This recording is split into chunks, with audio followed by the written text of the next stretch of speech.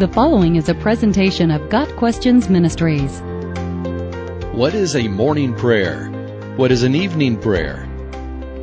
Many Christians pray a morning prayer when they awake and an evening prayer before they go to bed. Christian children are often taught to say their prayers before they go to bed every night as a way to honor God and nurture spiritual development.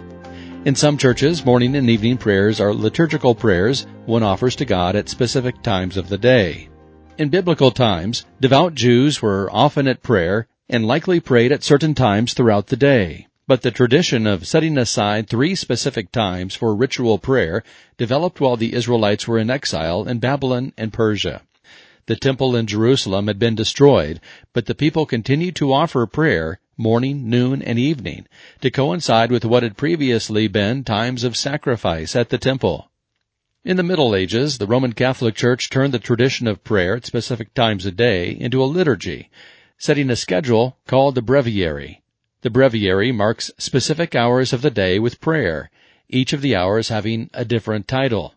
The schedule starts with matins, midnight, and then continues with lauds, dawn, prime, which is early morning, tierce, which is mid-morning, sext, which is noon, none, which is mid-afternoon, vespers, evening, and compline, prior to bedtime about 9 p.m.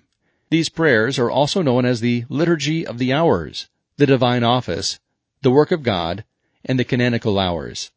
In 1962, Pope Paul VI set out a new breviary at the Second Vatican Council, defining the major and minor hours. The office of readings, formerly matins, lauds, and vespers, became the major hours, with all else being minor.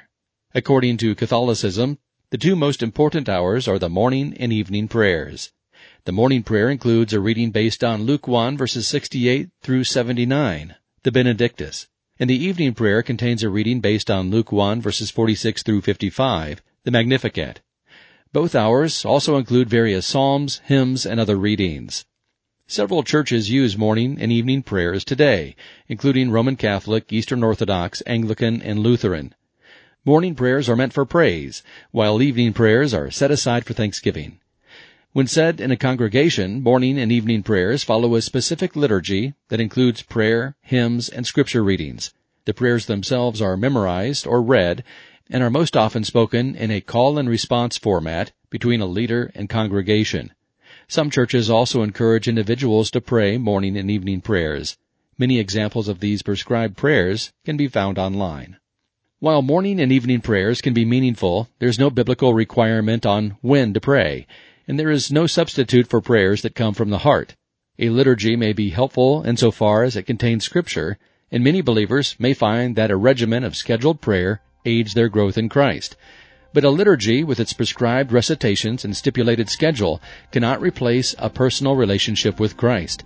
God wants to hear from each of us as individuals, our thanksgiving, praise, confession, and requests. Prayer must not be relegated to just morning and evening, but we are to pray without ceasing. There's nothing wrong with praying a morning or evening prayer, but personalized prayer throughout the day is more important than ritual and liturgy.